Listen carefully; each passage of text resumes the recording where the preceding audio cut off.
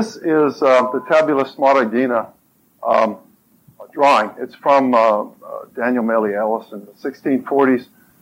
But it's basically a statement of the Emerald Tablet principles without saying a word. All the principles and symbols of alchemy are here. And it's all about only the Emerald Tablet and its principles. You can see right away the division between the above and the below, light and matter, on the vertical axis of reality. And you see below a division into left and right, which is masculine and feminine consciousness that we've been talking about. It's so crucial below to bring together. And when they're brought together in the Alchemist at the center here, you line up on this vertical axis of reality that gives you access to this reality above. And as you can see, soul, which is the masculine archetype, and over here with the symbols of fire and air, which are the elements of the masculine way in the world. It's light. There's buildings here. It's all about the everyday real world. But he's chained to the clouds of unknowing by just being half the picture, more or less. The other side is equally chained to the clouds of unknowing because it's only half what you need to penetrate the clouds of unknowing. It's the women. This is actually Artemis, sometimes Diana, the nature, the feminine aspect as nature. And there's a stag here who represents nature itself, nature himself. It's actually, in myth, it's Artemis, who is the stag who saw, Actaeon, who is the stag who saw Artemis bathing nude in the woods and fell in love with her. It's that connection between women and nature that men don't have. And it's very sexual, it's very sensual, it's very feeling worldly oriented. Man doesn't have that on the masculine side. And what we have in its place is really a demon. A demon comes because we're not one with nature. Demons come up in the masculine type of consciousness. In other words, using the masculine consciousness, the argumentative consciousnness, there's always a demon ready, and it's usually our own unconscious. In other words, thinking function, feeling function, if you will. What are the dangers of both paths? But it's not until both of them come together that you gain the vertical axis of reality.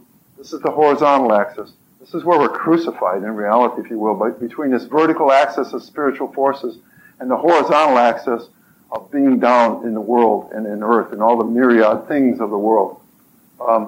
The Alchemist comes together. This is a mound of the philosophers. It has 3 levels of plants and bushes and trees, showing minerals and metallic compounds, and finally the metals from Saturn all the way to gold in the center. So gold is the symbol of the entry or the perfection that allows us to enter into what's going on above here. Now, what is going on above here? It's a fantastic display of spiritual forces. We have 29 cherubs, which are archetypal representations. Angels are archetypes. And this strange thing coming out of the center here is projecting this way on yet another axis of this drawing, and it's projecting into reality. This is called the stone.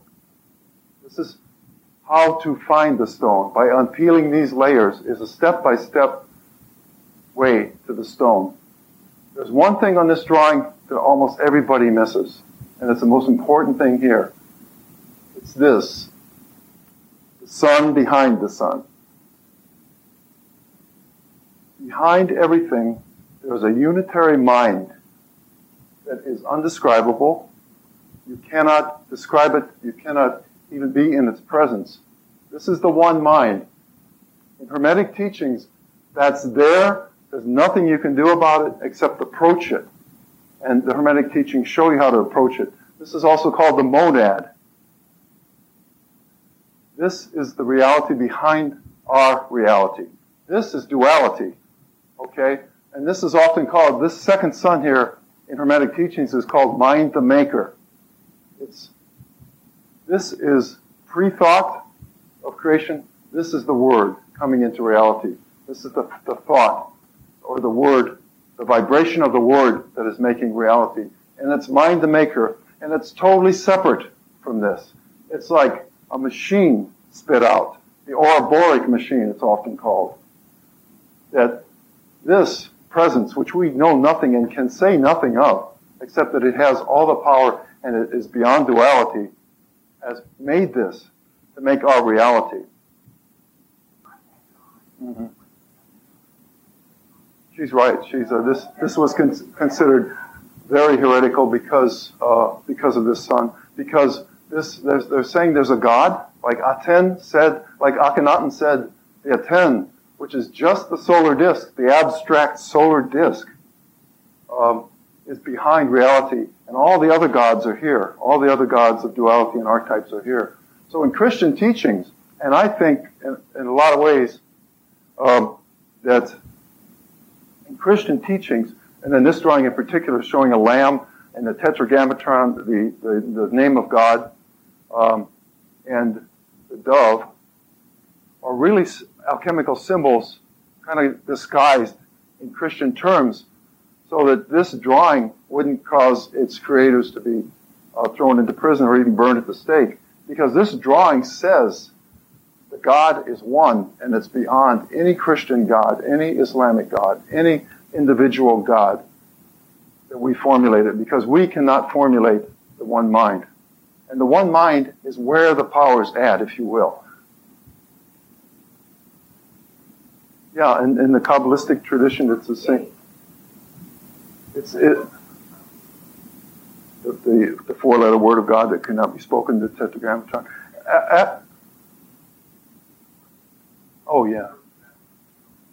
Yeah, she was saying, how does that four-letter word of God relate to the Kabbalistic teachings? And of course, that's part of the Keter crown, which I'll talk about a little bit more as we go on here. The point I want to make about these three symbols, the tetragrammaton and the dove and the lamb, is that they stand for the principles of alchemy too, the triad, the priatrima, the three principles of alchemy that are sulfur, mercury, and salt.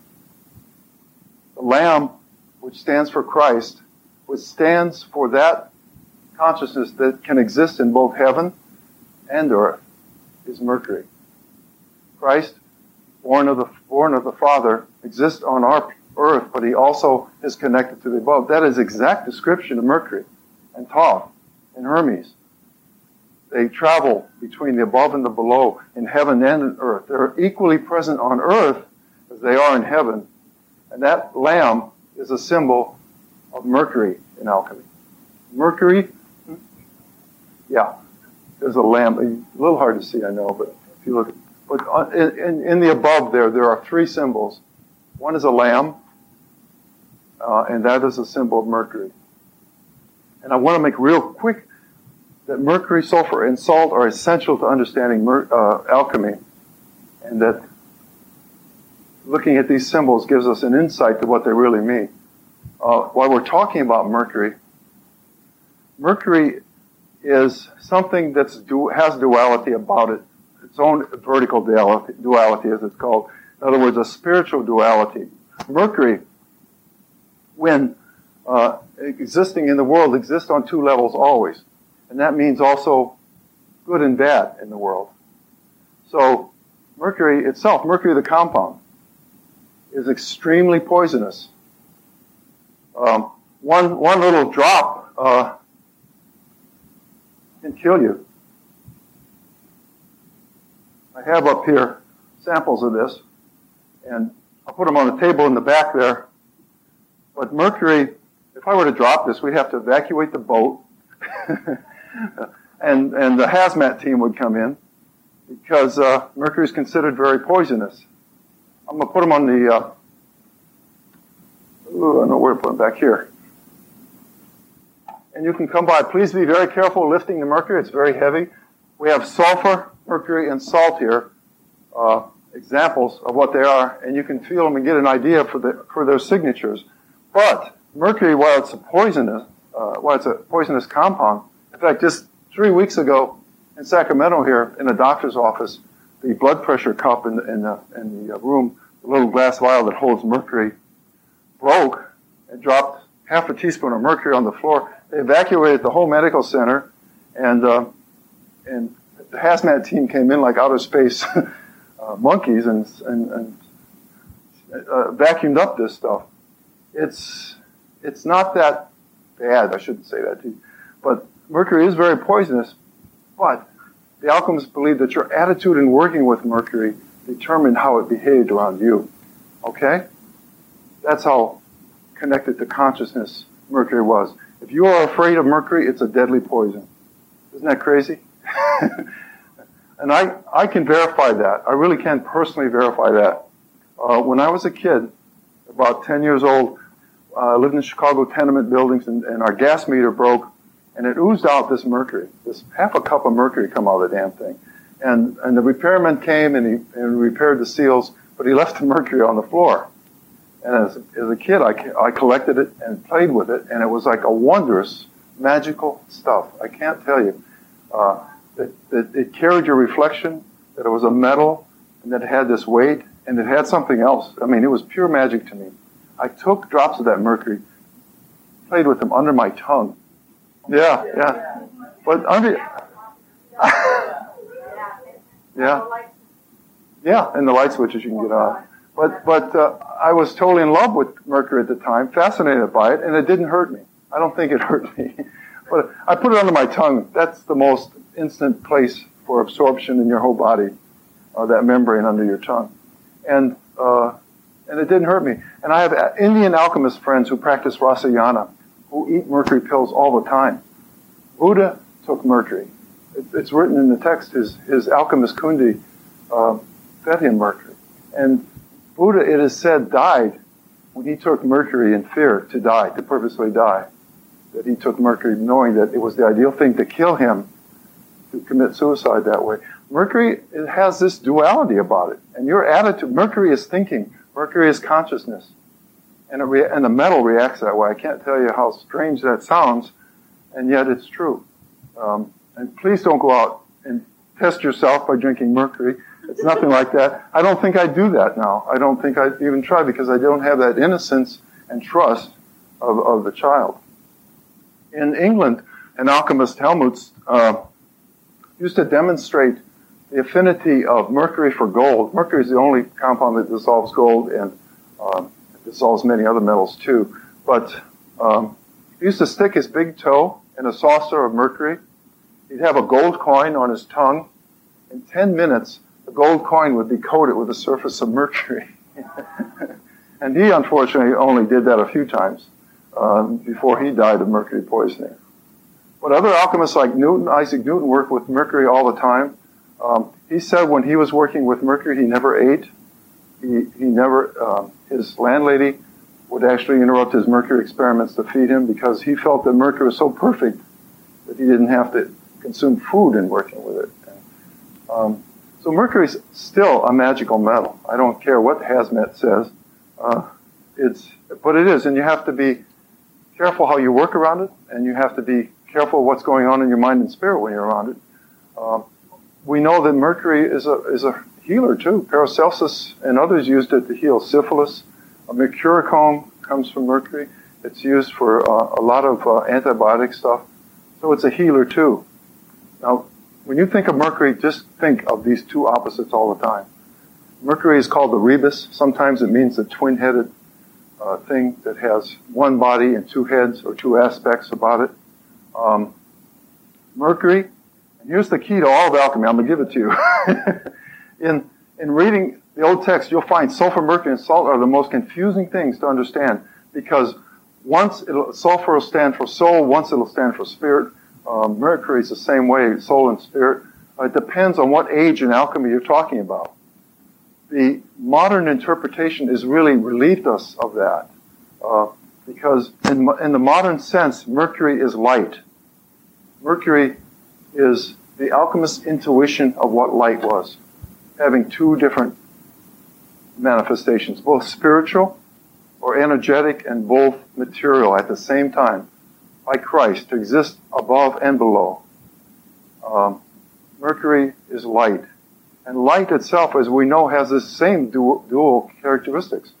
Light, remember the big controversy in physics was, what is light? Is it a particle or is it a wave? I remember alchemists, physicists suggesting that light should be considered wavicles, using a semantic term really to solve this problem, where in the equations it was coming out that light could be matter sometimes and that light could be energy sometimes. And it really caused a lot of consternation in physics. And so now we just say, as crazy as it sounds, that light can be matter and light can be energy, or both, can exist both as spiritual and a material thing. Light is the secret of transformation. Without light, without Mercury, there'd be no connection between the above and below for us to work through. You see what I mean? Mercury, because it contains both characteristics of the above and below, we can use that for transformation. And that's our only hope of transformation. If there wasn't Mercury in the world, we'd be just animals all of our lives. We wouldn't have consciousness, according to the alchemist. Mercury is a symbol of hope in the universe. Light is a symbol of hope in the universe. And while we're talking about it, light is not what we think. And we'll get into this more in dissolution, but I know one experiment I saw that there's two things about light. One is that it's not visible. No light is visible.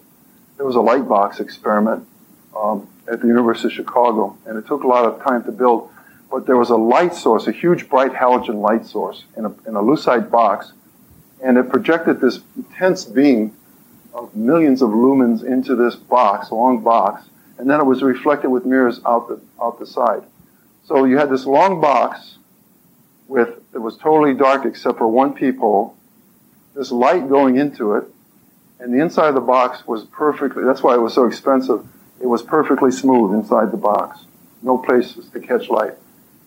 Here you'd see this bright light going into this box. You'd look into the box and there's nothing but darkness. Because light is invisible.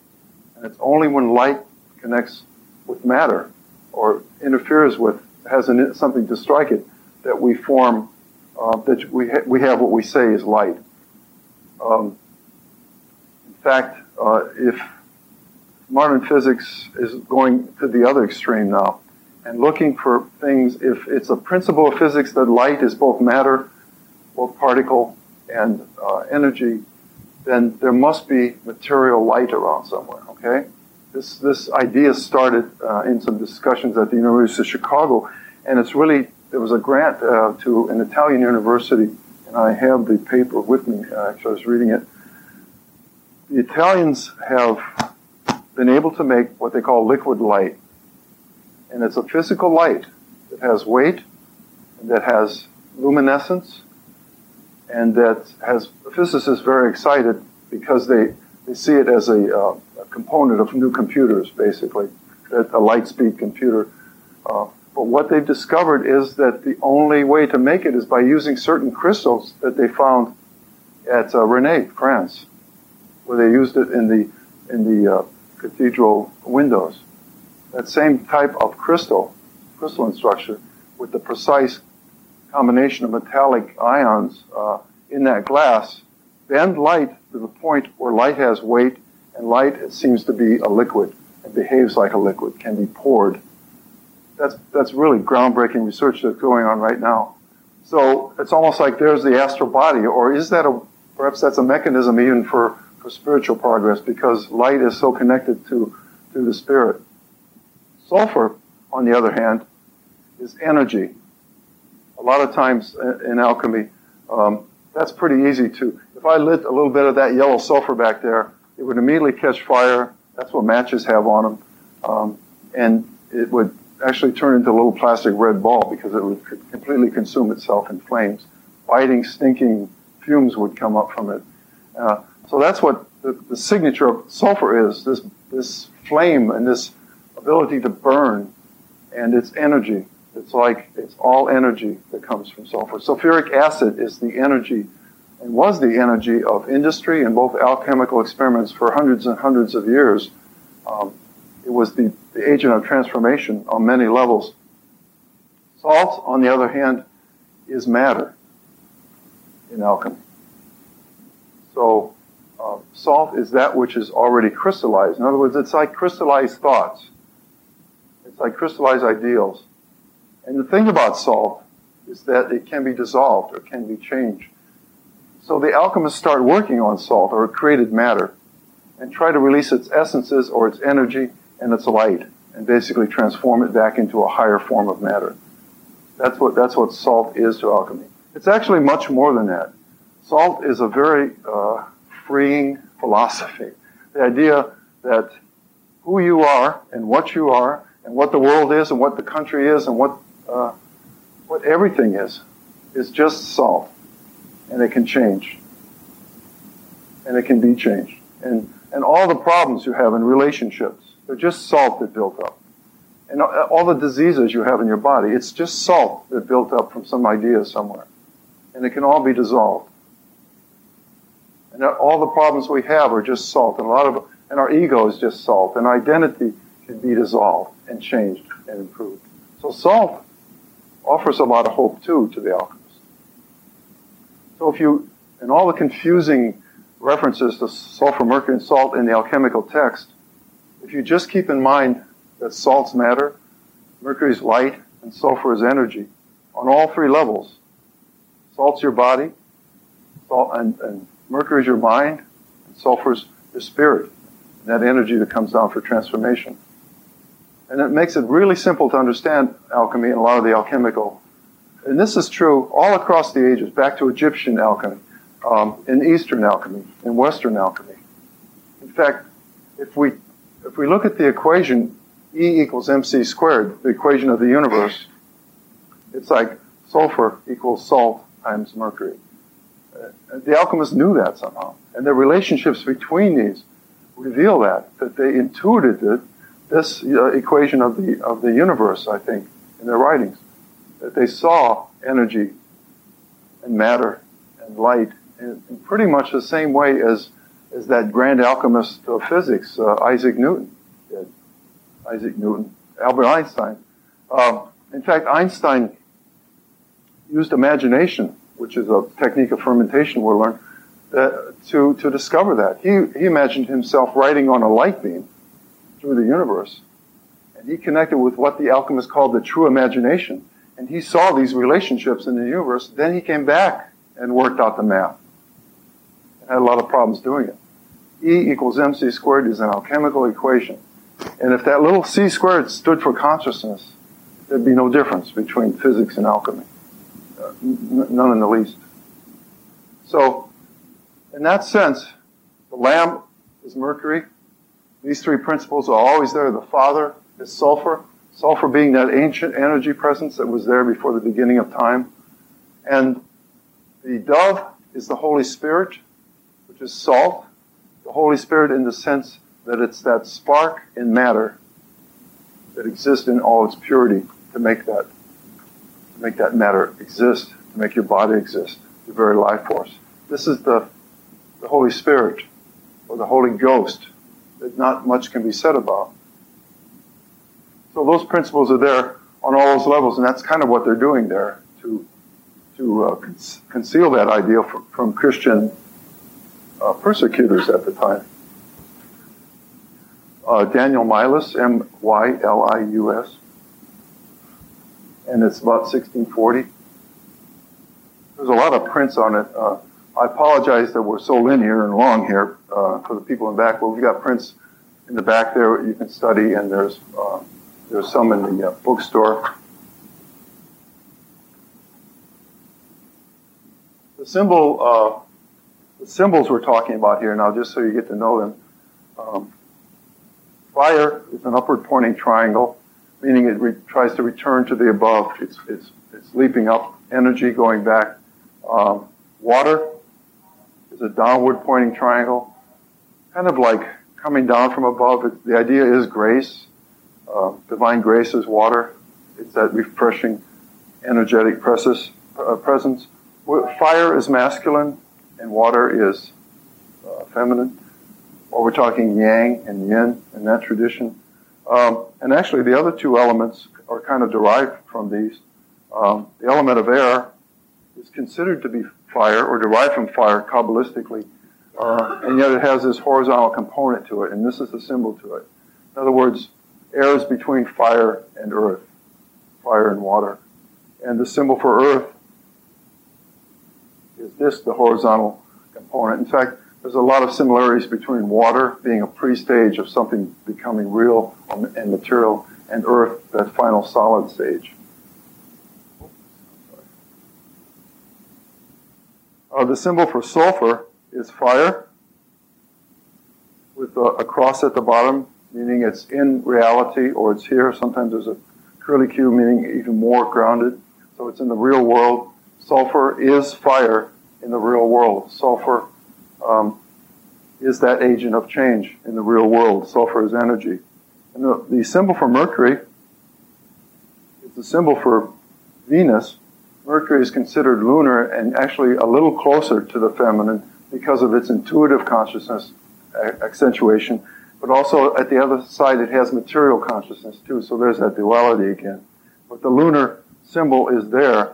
It's almost like a combination of the sun and the moon and the material reality, the cross, where we're crucified in reality. In other words, a coming together of the horizontal and vertical axis of reality, a coming together of the lunar and solar forces, a coming together so that there's freedom on all this vertical axis of reality and all these realms that we saw on the other drawing. Mercury. This is Mercury here. And Hathor, and Aries is actually like that too. We have Taurus, yes, Taurus. And the symbol for salt, this varies a little bit. Normally it's something like this. In other words, it's the perfected essence, again, on the horizontal plane, so it's material reality. The circle is always some type of perfection coming from above, the idea of that perfection. In fact, the symbol of the first matter sometimes is shown as a salt like this, and the symbol for the stone is often shown as a symbol like this. So there's very little difference between the first matter and the stone. It's just a matter of rectifying it, or turning it and making it in the right direction and lining it up right, or purifying it. So those are the symbols. These are great symbols for meditation. They're wonderful symbols to just jot down, and you can get in the habit whenever you're writing something and the fire comes up on all its level, like inspiration, you can use that symbol. Fire, the house is burning down, you can use that symbol. And fire of thoughts and concentrated thoughts, you can use that symbol. And that's how the alchemists would use it in their writings. Mental, spiritual, and physical characteristics, they'd all use the same symbols. I mean, talk about getting confusing. That was certainly how they went about it. I wanted to talk a little bit more about this central stone area here and how to work through this. These are the 7 steps of transformation that we're going to be going through and talking about here. And this is the stone in the center. These other operations are really how to get to the quintessence by using the birds of alchemy, different operations here. There's just tremendous symbolism here. I could spend a whole day talking about that one drawing, but I see we're getting a little short of time, so I'm going to have to move on. Okay, here's another really hard esoteric diagram for you, but it's about these operations of change that we're talking about. Okay, and there's another drawing in the back. There's many in the books, and there's some in the bookstore. But like the previous drawing, it's a meditation diagram, and it's like a mandala. It's like a Western mandala because, just like in the previous drawing, at the stone is where you fix your attention. And you don't try to intellectually work with these symbols. You try to absorb them all at once in order to reach the stone. That's what is happening here. You fix your attention at the center of the drawing, and sometimes this drawing in particular has evolved so many. It took 400 years to get to this point. When it started out, this went back to 1300, this drawing. This particular rendition is from Basil Valentine, about 1600, 1640, something like that. But this drawing has really changed over the centuries, but it stayed pretty much the same, showing these steps of transformation. Can you hear me okay in the back? So these steps are the same throughout here. There's sometimes in an alchemist's laboratory, there's a mirror here so that he meditates on his own face at this section. This is the alchemist's face. This downward pointing triangle, which is the symbol for water, is divine grace coming down. And that's what he seeks. He seeks the own divine presence within himself. So there's two alchemists at work here. The alchemist and God, or the divine alchemist. And within this triangle is the face of God and the face of the alchemist. The medieval church really liked this. This really turned them on. In fact, just possessing this drawing in Holland for a long time was enough to get you sent to jail, prison for many, many years. This was a very secret drawing, a very private drawing. And what it says is that man can become God. It doesn't mean he's going to. It doesn't mean that even our species is going to. But some sentient species that has this conscious connection and ability to think and feel can do it. So it's not a hubris thing. It's not a pride thing. It's a working diagram. And it's not saying, I am God. Because there's points in this operation where saying that or thinking that I am God destroys everything, because that's a form of ego. It's called monk's pride by the alchemist. In other words, you're on this spiritual path and you're a lot better than everybody else around you because you're with the Spirit. And that type of pride destroys the whole operation. And the alchemists are constantly warning about that as they talk about working through this diagram. We have the 7 stages of transformation, what we're going to be working with. This is calcination, the stage 1. We're working with fire. The symbol here is Saturn, or lead, the metal lead. So we're working on the planetary ladder too, and we're working with lead, the metal. What do all these have in common? Why are these symbols of this stage where the cure for lead and the cure for Saturn is fire? In other words, to move to the next operation. Saturn is the slowest planet. It's the farthest planet. It's the farthest planet from the sun. It's the borderline between our galaxy and the rest of the universe. So it's like that place of transformation. It's Father Time. It's the crippled Father Time image. But it's also the image of the newborn child. So in Saturn, whose sign is Capricorn, in Saturn, in Saturnic energies, there's a lot of this Mercury idea too. Saturn, most people think of Saturnic energies as devilish or evil or dark, when in fact there's promise there for change in that Saturnic feeling. If Saturn, the planet, had been able to pull enough matter to it, and in other words, to been able to manifest, it would have become a star. That's how close it came to becoming a star itself and to perfecting this whole operation in our galaxy. And that's a synchronism, if you will, of why we're working through the planet. If Saturn had succeeded, the life forms here would have been entirely different. We would have had 2 suns, and we would have been balanced in the Earth. Saturn, astronomically, was unable to attract enough matter. That's why the rings are there. It's trying to pull in enough matter. There wasn't enough matter there, and it almost became a star. Frustrated Saturn is now a stubborn planet, and it's the idea of stubbornness and resistance to change. It's a bitter old man in a lot of ways. And its metal lead is just like that. It's heavy, dark gray. Lead is a metal that, if you're around, will affect me a lot more than mercury, or a lot of people. It will bring you down into darkness. Not necessarily that that's a bad thing. Lead has its characteristics that are necessary for transformation.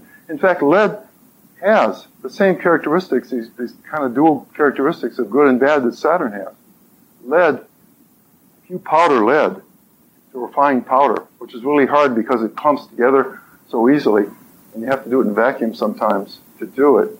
But if you powder lead, it'll immediately burst into flames with no source of ignition by it. Lead carries the fire of its own transformation in it, just like Saturn does. and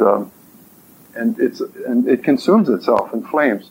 That archetypal signature is what propels us through this whole transformation of the planetary ladder.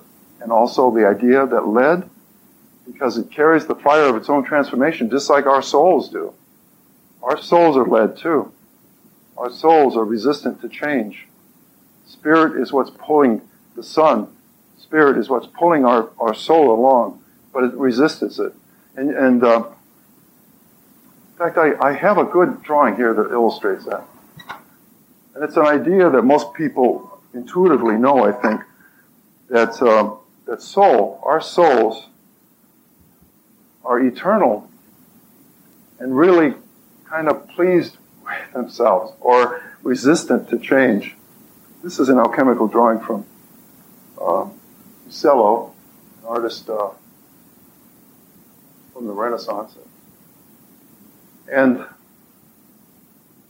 what it's showing is spirit on a white horse, the masculine presence coming to save soul. And this is the whole alchemical process, to save soul from its being caught in this cycle of rebirth, to bring soul into the light. Soul is in darkness, it's in matter. And this is a symbol of the first matter, this dragon. Dragons are always symbol of the first matter, the chaotic energy that you can't tame or control. In fact, these circles here, alternating between white and red, are very significant in alchemy. These are the final stages of transformation, the colors of the final stages. Red being the ultimate color in alchemy, in the work, and white being the color of purification just before that. There's a lot of alchemical symbols here insinuating that this is an alchemical process.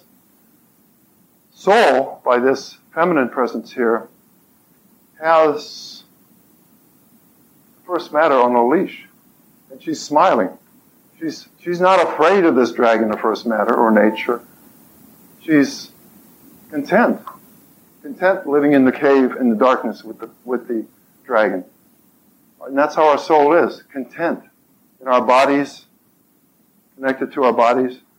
Soul is very experiential. In other words, soul is about living for the moment and experiencing things, feelings. Spirit is all in the future, all wanting to thinking about perfection. Soul doesn't give a damn about being perfect, really. Soul is about being in the moment. Soul may be thinking that I've gone through so many reincarnations, is this going to happen? Soul knows it's eternal. Why should I change? And you change because you want to get out of that cycle of rebirth.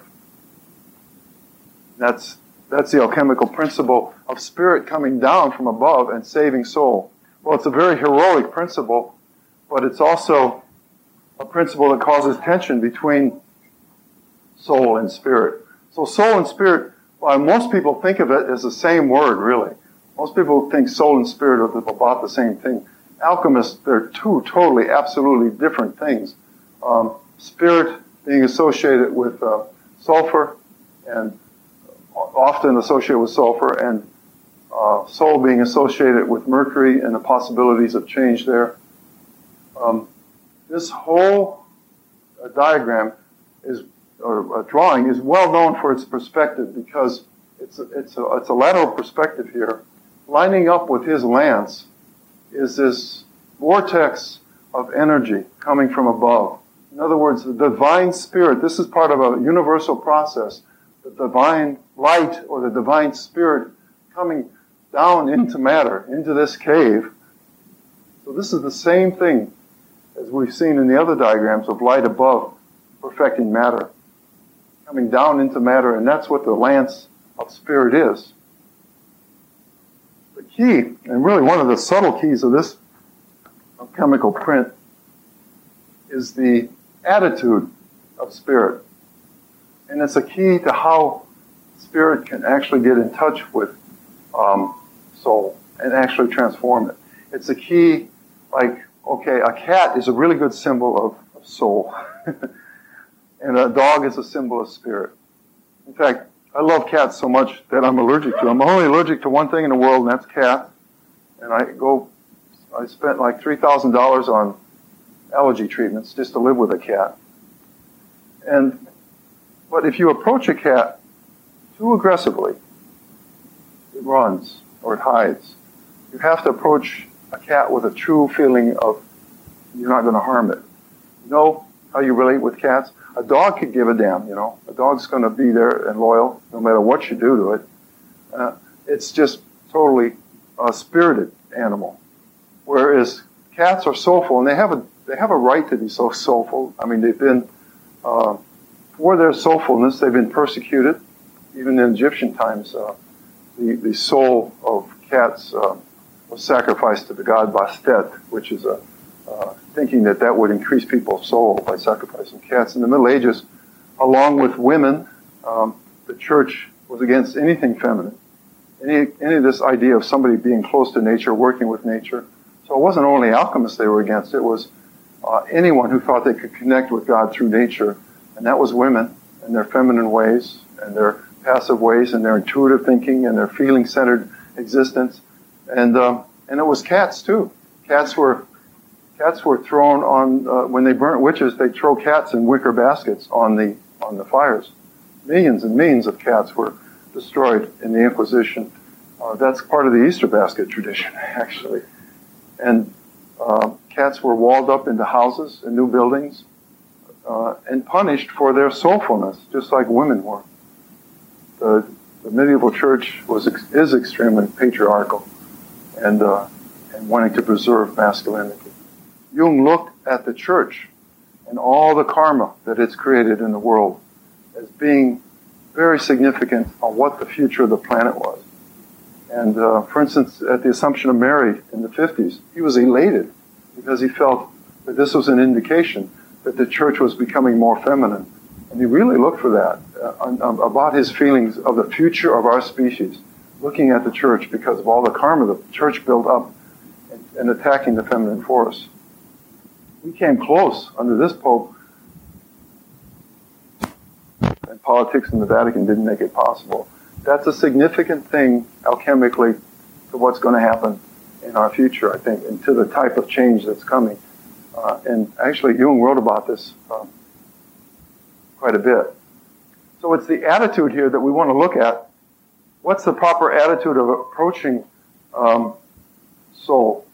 And it's one of quiet. And I really have to get a close-up of this figure to see that. Look at the expression on his face.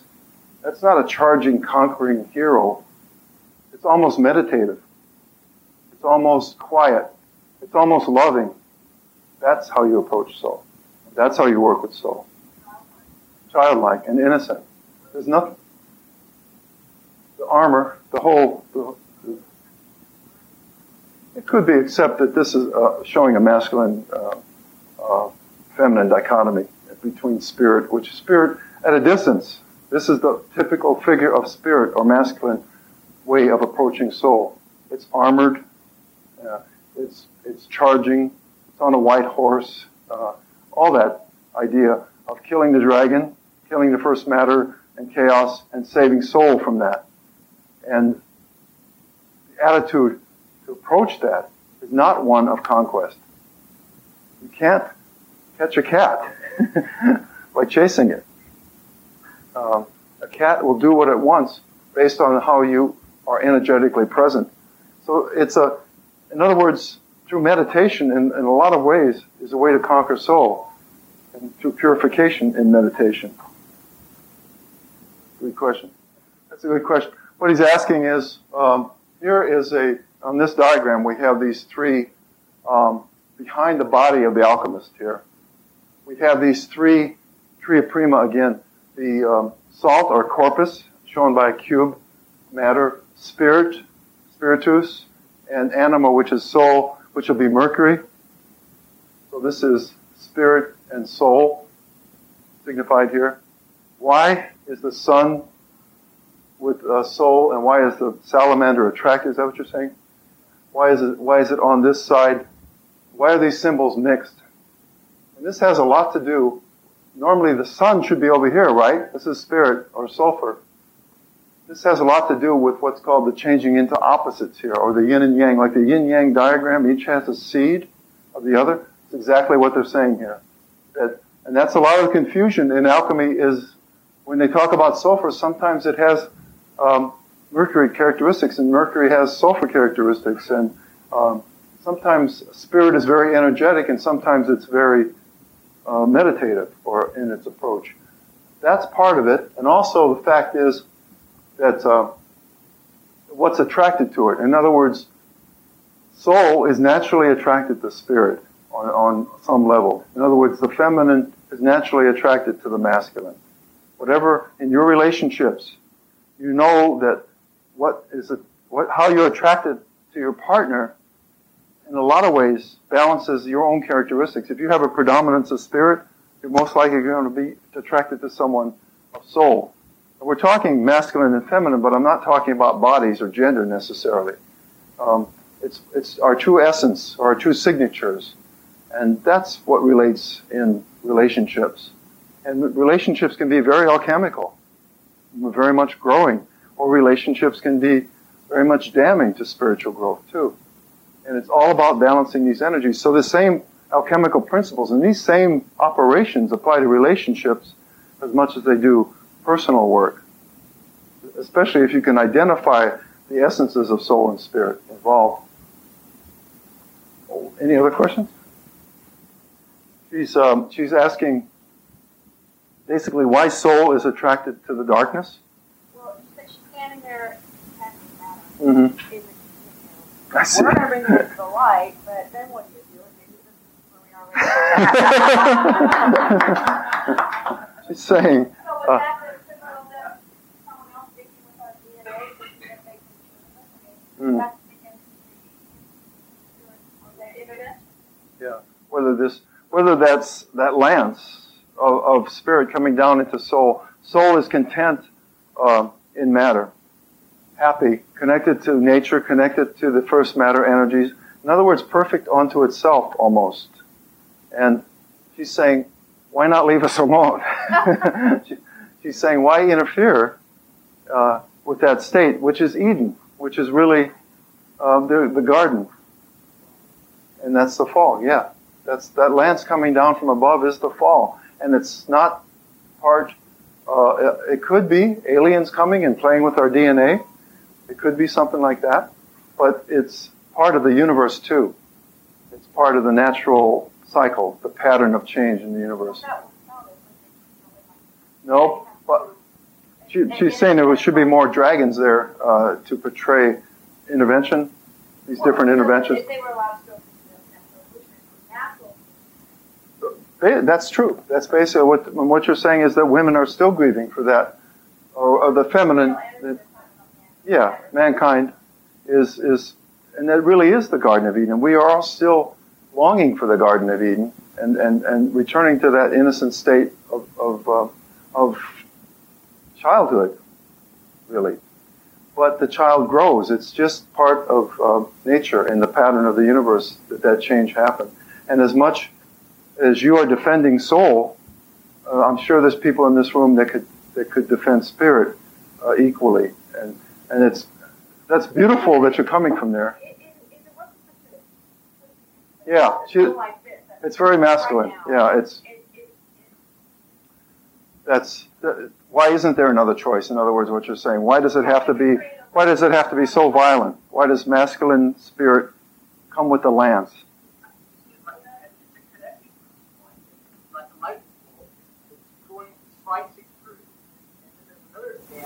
Out, right? The heaven and the earth. And it's very interesting in Egypt and Iran also. More discs with information coming to the planet. Yeah. It's information and life force and energy and sort of bring that cycle. And this is not that lance that you're taking affront to, which is the male phallic way of being in the world, is not an assault to you. If it's done to soul so that you destroy it, it's evil. It's the patriarchal church saying you shall be this way or you're going to get burnt at the stake. That's the lance coming down. This drawing, and the reason I showed it was that this is an exception.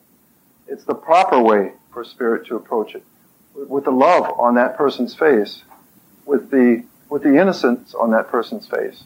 So it's not about forcing soul to change. It's about making soul come along, want to come along. Make a choice, like you said.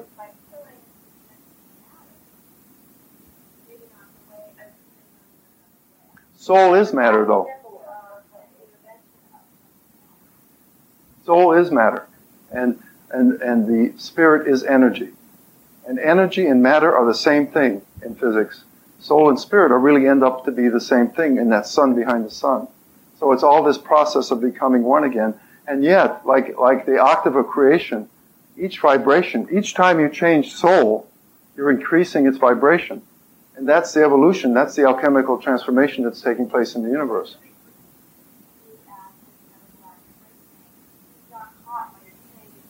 Right.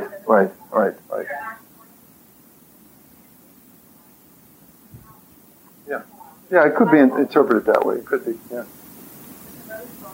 Too, in Jungian thought, you could say, I mean, it's an expression of the tension of the opposites. That the whole system is dynamic. Right. And we live constantly on a kind of an edge. We're always on that knife edge. And the way the wind goes. Can you all hear that?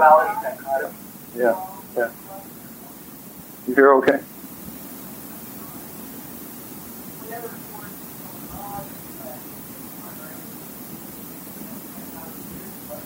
Going through all little dynamic turmoil is like 2 seconds. That's part of it. Any other comments? The other aspect of it is that this spirit isn't some outside situation. We all have a spirit. It's our own spirit that can touch our own soul. And it's not doing it as the connection with matter. It's also Killing the attachment to matter. And also, look at soul as kind of a salt, that solva et coagula, that process in the universe, that process in us, it's naturally present. The dynamics here are soul and spirit, energy and matter. And it's a wonderful process in a lot of ways. It's living and it's always alive.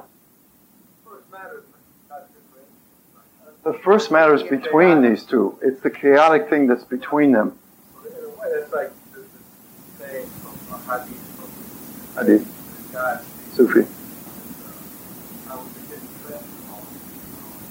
Yeah, very good. Without, you have no reference, without that excuse. Mm-hmm. It's undifferentiated. Right. Exactly. Yeah. Oh, I'm sorry. No, I think here's the symbology of the sun behind the sun. What we're trying to do is we're still trying to explain it beyond explanation. Yeah. This is sort of what is, and something. That's my first thought. Let me figure it out. Mm-hmm. And I'm beginning to slow down and say, look, let me just accept what is. The explanation to work with. Right. And let me higher stuff.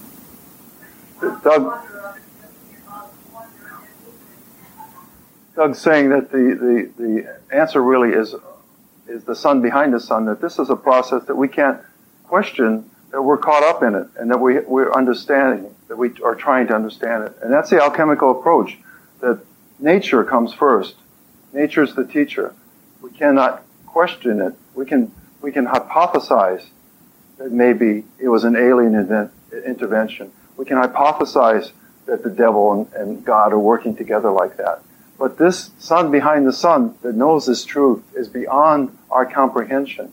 We can only work with mind the maker and the alchemical principles there to bring this through. And we feel that in our own selves. We feel that in our own alchemy going on within ourselves, that this is something that's immediate. And whether we understand it or whether we like it or not, it's something we have to face, and it's a reality we have to face. This. You have to realize you can't personalize universal mind Right. like we want to, and like we're trying to potentially. Right. Everybody's trying to personalize the universal mind and make it into God. And there's nothing you can do. It's unexplained. It is. We can't personalize it. And whenever the human species has tried to personalize it, it's all hubris. It's all social ego coming out. And it's all about wars then, and about my way's right and your way's right. And Yeah, notice I can't extract. Right. I can't make it all planned. Yeah. Delicate. That's not there that I have. Very good. Yeah, that's very good. Any other comments? Yeah. The way I see that, sons, I don't see it as heretical at all, because I see the outer one as God the Creator, His mind, His essence. He is the universal mind, all of everything that is God. It's the outer side. The inner is His expression Exactly. to us in our material world. His The voice. second sun is a funnel pulling in that which is God. Focusing it. Expression in our Yeah, that's very good interpretation. Boy, that peppermint really helped you people. This is, everyone's speaking here with the tongue of Thoth, believe me. There's an old Egyptian saying, may Thoth speak to you daily. And it's just this type of inspiration that saying is talking about. That it's inspired thought, not necessarily linear thought, that arrives at the truth. All right, what we're going to do, after lunch, we have to work on the spagyric tincture between 143 and 508, because that's when the planetary alignment is correct for chamomile, which everyone here is going to be making a tincture of chamomile to try and capture some of the energies here in this crucible today. And from that, you can later make an elixir. And I'll talk about that more later. But so we have to reserve something around 2 o'clock for an hour for each of us to get the tincture and work with it.